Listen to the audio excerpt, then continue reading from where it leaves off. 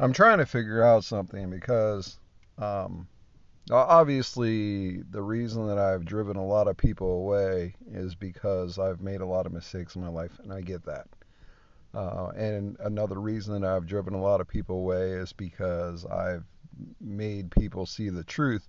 My question is, why, since I have a mixed child, would I be called a racist by a white person?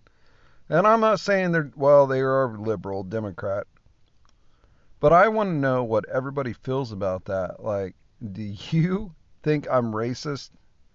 And my response was, um, no.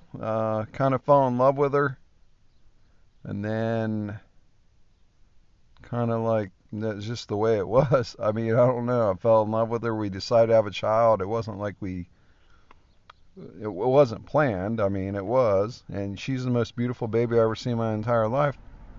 I'm just trying to figure out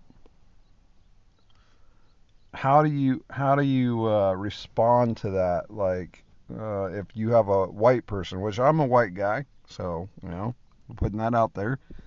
Um, how do you have a white guy tell another white guy that the only reason you had a baby that was mixed is because you're racist? I'm and the only response I had was, uh, we met, fell in love, decided to have a baby.